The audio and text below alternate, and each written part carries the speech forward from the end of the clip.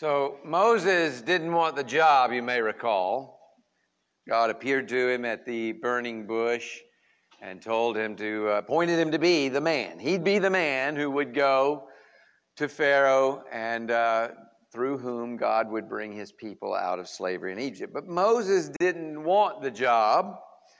I can't speak good. They won't believe me. All kinds of excuses. At the end of which he just flatly asked God to send somebody else. But God said, no. Just go like I told you to go. So he did. But it went badly.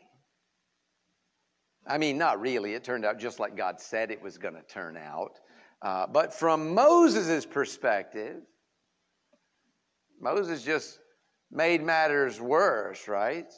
That's the people's perspective, which they made sure Moses understood. But it's Moses' own perspective as he goes to God and he says, why have you done this evil? Since you sent me, since I came in your name, nothing but harm has come to these people and you haven't saved them at all. So from Moses' perspective, God's left him hanging. Pharaoh refused to let them go worship Jehovah. He said that all this talk of worshiping God's just coming from a place of laziness. So he increased their workload and then beat them for their failure to meet it. The Israelite foreman, they appealed to Pharaoh, but it did no good. And so they come to Aaron and Moses cursing him. So Moses complains to the Lord, and, why have you brought this evil on your people? Well, last week we noted how long-suffering God is.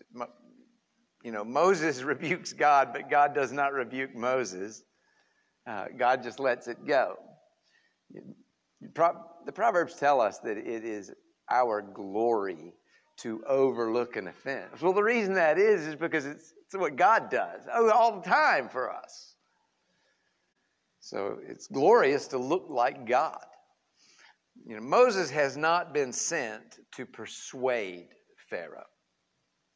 God has raised Pharaoh up for this very purpose, that God might be glorified through his destruction. So God's answer is, now you're going to see what I will do to Pharaoh. And after a brief soliloquy on the name of the Lord, a genealogy comes out of nowhere. And that's where we're taking up the text this morning. If you're in the middle of chapter 6, if you have a copy of God's Word with you, let me invite you to make your way to Exodus chapter 6. We're picking up at verse 14. Exodus 6:14. Let's read it together. These are the heads of the fathers' houses, the sons of Reuben, the firstborn of Israel, Hanoch, Palu, Hezron, and Carmi. These are the clans of Reuben. The sons of Simeon, Jemuel, Jamin, Ohad, Jachin, Zohar, and Shaul, the sons of a Canaanite woman. These are the clans of Simeon. These are the names of the sons of Levi, according to their generations, Gershon, Kohath, and Merari. The years of the life of Levi being 137 years. The sons of Gershon, Libni and Shimei by their clans. The sons of Kohath, Amram, Izhar, Hebron, and Uziel. The years of the life of Kohath being 133 years. The sons of Merari, Mali and Mushi. These are the clans of the Levites according to their generations. Amram took as his wife Jochebed, his father's sister, and she bore him Aaron and Moses. The years of the life of Amram being 137 years. The sons of Izhar, Korah, Nepheg, and Zichri. The sons of Uziel, Mishael, Elzaphan, and Zithri. Aaron took as his wife Elisheba, the daughter of Amminadab and the sister of Nahshon, and she bore him Nadab, Abihu, Eleazar, and Ithamar. The sons of Korah, Asir, Elkanah, and Abisaph. These are the clans of the Korahites. Eleazar, Aaron's son, took as his wife one of the daughters of Putiel, and she bore him Phinehas. These are the heads of the fathers' houses of the Levites by their clans. These are the Aaron and Moses, to whom the Lord said, bring out the people of Israel from the land of Egypt by their hosts. It was they who spoke to Pharaoh, king of Egypt, and about bringing the people of Israel from Egypt. This Moses and this Aaron. On the day when the Lord spoke to Moses in the land of Egypt, the Lord said to Moses, I am the Lord. Tell Pharaoh, king of Egypt, all that I say to you. But Moses said to the Lord, behold, I am of uncircumcised lips. How will Pharaoh listen to me? Now, do you notice that's not a complete genealogy, is it? There were 12 sons, right? And only 4 of them are named. Well, 3 of them, sorry. Judah's not even named. Just 3 of them. Starts with Simeon or Reuben and Simeon. And that makes sense because they're older than Levi. And so protocol demands that you name them first. But Levi is the point. We're really rushing to Levi. And you can see that rush to Levi because even Reuben and Simeon, they only get their sons are named, right? Sons are named, and then they move on. And then when you get to Levi, it's far more expansive, and it doesn't ever go on anywhere past Levi, right? So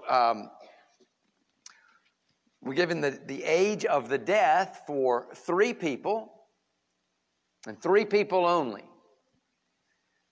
Levi, Kohath his son, and Amram, Kohath's son.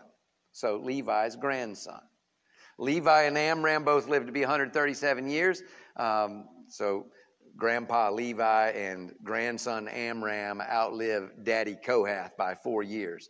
Now, I don't know what we're to glean from that other than the fact that the genealogy is about this particular line. It's not even just about Levi. It's this particular line of this particular tribe. Now, look at the little narrative details that are sprinkled in, verses 20 and 23. Look at verse 20. Amram took as his wife Jochebed, his father's sister, and she bore him Aaron and Moses, the years of the life of Amram being 137. Okay. Skipping the yuck factor. Hold your finger here and flip over to Leviticus 18:12. Leviticus 18:12. So this is in the law of Moses, which these people are going to get at Mount Sinai. It says very explicitly, you shall not uncover the nakedness of your father's sister. She is your father's relative. You're not allowed to marry your aunt after this. So this is a marriage that would be illegal under the law of Moses, but I guess not yet. I mean, Adam's kids definitely had to marry each other, right? So when does this stop? Well, definitely at Mount Sinai, or by Mount Sinai. So there's no indication of disapproval in the text. We're just told that married his aunt. Amram married his aunt Jochebed, Levi's immediate daughter. So you see then how deeply Moses and Aaron's Levite blood run, right? Levi is grandpa on both sides, or great-grandpa on both sides. I think that's one of the things that the passage is trying to do, is it gets. Now look at Aaron's marriage. Someone 3 generations younger than that. Now let's consider Joshua for a second. Now we haven't met Joshua, but we're gonna. He's going to become Moses' assistant in the wilderness. Well, if you look at 1 Chronicles 7, you'll find out that he is 11 generations removed from Ephraim. So you've got somebody who's 3 generations removed partnering with somebody who's 11 generations removed, right? Coterminous at the same time. Now turn over to chapter 12, verse 40 for me. Exodus chapter 12, verse 40. We'll get here soon enough. We'll need to work through the plagues first. But in chapter 12, we're told this. The time that the people of Israel lived in Egypt was 430 years. We're going to be told that they come out to the very day. 430 years. So now that little detail's caused a good bit of consternation, as you might imagine. 430 years is a very long time. And for Moses to be so close to Levi himself, that just seems like a little too much time. Jacob was 130 years old when they entered Egypt. When he entered Egypt, we know that Moses was 120 years old at the end of the wilderness journey. So he's 80 years old now. So Jacob's grandson's only 80 years old, and yet it's been 430 years. You see the confusion, right? Now turn over to Galatians 3 for me. Galatians 3:17. I really struggle to understand this passage without resorting to Paul. But Paul solves it for me. so I'm happy to turn to Paul. He does read it in an interesting way, but Galatians 3:17, he's talking about the law and circumcision being added to the promises that were given to Abraham. God spoke to Abraham when he was 99 years old. Remember that? He has Isaac when he's 100 years old. And Paul marks the time of the promise being given then as the beginning of the Egyptian sojourn. It sounds weird, but that looks how Paul is reckoning this time. Remember how God put Abraham into a deep sleep and told him that his descendants would be servants in a foreign land for 400 years? Well, apparently the clock started then. Here's what Paul says. This is what I mean. The law, which came 430 years after the promise. So the law comes at Sinai 430 years after the promise was given. You see? 430 years afterward does not annul a covenant previously ratified by God so as to make the promise void. Well, Isaac was born the next year. Jacob was born when Isaac was 60. So we're 60, 61 years in, right? And Jacob was 130 when he went to Egypt. So that's 190 or 191 years after the promise was made that they enter Egypt. Well, that makes the math a whole lot easier. There's only 230 years left. That makes things fit for me, and it's given under the inspiration of the Holy Spirit. So thank you, Paul.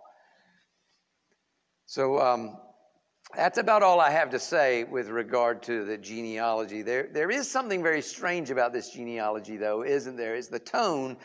It seems to be put here to assure us that it's this Moses and Aaron, particularly. Not some other Moses and Aaron. There are no other Moses and Aarons in the Bible. But it seems to be put here apologetically or something, right? These are the Aaron and the Moses to whom the Lord said, bring the people of Israel out of Egypt. It was they who spoke to Pharaoh. And now the narrative resumes in verse 28. On the day when the Lord spoke to Moses in the land of Egypt, and the Lord said to Moses, I am the Lord. Tell Pharaoh, king of Egypt, that all I say to you. But Moses said to the Lord, behold, I am of uncircumcised lips. How will Pharaoh listen to me? Now, is this another episode? I don't think so. I think what happened is I think the genealogy interrupts the flow of the narrative, and this is a reminder of where we were in the narrative. This is the same discussion, I think, that Moses was having with God. And the Lord said to Moses, see, I have made you like God to Pharaoh, and your brother Aaron shall be your prophet. You shall speak all that I command you, and your brother Aaron shall tell Pharaoh to let the people of Israel go out of his land. But I will harden Pharaoh's heart. And though I multiply my signs and my wonders in the land of Egypt, Pharaoh will not listen to you. Then I will lay my hand on Egypt and bring my hosts, my people, the children of Israel, out of the land of Egypt by great acts of judgment. The Egyptians shall know that I am the Lord when I stretch out my hand against Egypt. You get that? The Egyptians will know that I am Jehovah when I stretch out my hand against Egypt and bring the people of Israel out from among them. So remember, Moses has just come to God all dejected and frustrated. So God reminds him of his plan. It's not going to be easy. He's going to say no. He is going to resist. I will defeat him, and the people will go free. Verse 5, the Egyptians shall know that I am Jehovah. Now, he's just spent all this time, I don't know if you remember, but he spent all this time ensuring that the people of God know that it is Jehovah who's going to bring them out of Egypt. Their worship is going to be in the name of Jehovah. Now, when he acts to save them, the Egyptians themselves will know that it's Jehovah. That is, brothers and sisters, God's plan. Every knee will bow. Some will bow in humble gratitude and submission during this life. Others will come to confess to their own dismay that Jesus Christ actually is Lord when it is too late. Our passage ends with an emphasis on the obedience of Moses and Aaron. It begins with an emphasis on who they are and how they're related to the family and its leadership. Now it emphasizes their obedience. And I find that interesting. I mean, so far Moses has been pretty resistant to God's plan at every step. He's done what he's been told, sort of. I mean, he didn't circumcise his son like he was supposed to. And he certainly tried to get out of doing what God asked him to do. I mean, please, can't you just send somebody else? It's pretty explicit. So why is this here? Why the emphasis on their obedience? Well, Jesus told a parable about that in Matthew 21. Turn to Matthew chapter 21 for me.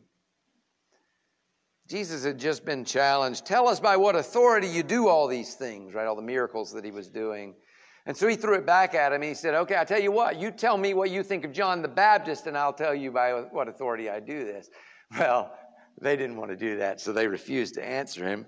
And so he refused to answer them either. And then he says this, verse 28. He asks a rhetorical question. He says, what do you think? A man has 2 sons. He went to the first and he said, son, go and work in the vineyard today. And he answered, I will. But he says, I will not. But afterward he changed his mind and he went. And he went to the other son and said the same. And he answered, I go, sir. But he did not go. Now, which of the 2 did the will of his father? And they said, the first. Jesus said to them, truly I say to you, the tax collectors and the prostitutes go into the kingdom of God before you. For John came to you in the way of righteousness, and you did not believe him. But the tax collectors and the prostitutes believed him. And even when you saw it, you did not change your minds afterwards and believe. So Moses said no, but he went. Did he have a change of heart? Well, I don't know. Maybe not yet. But he does after this. You no longer hear Moses complaining after this. That's what's remembered. That's what's written down for us here. And that's true for you too. The Christian life is a life of repentance. Why? Because none of us have arrived. So no matter what, you'll still find sin trying to ruin your life.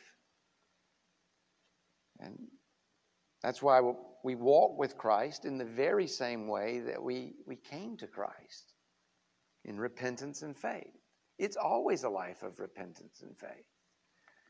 It's not much of a takeaway, I guess. I wish I could give you more, but it is a genealogy. Cut me some slack a little.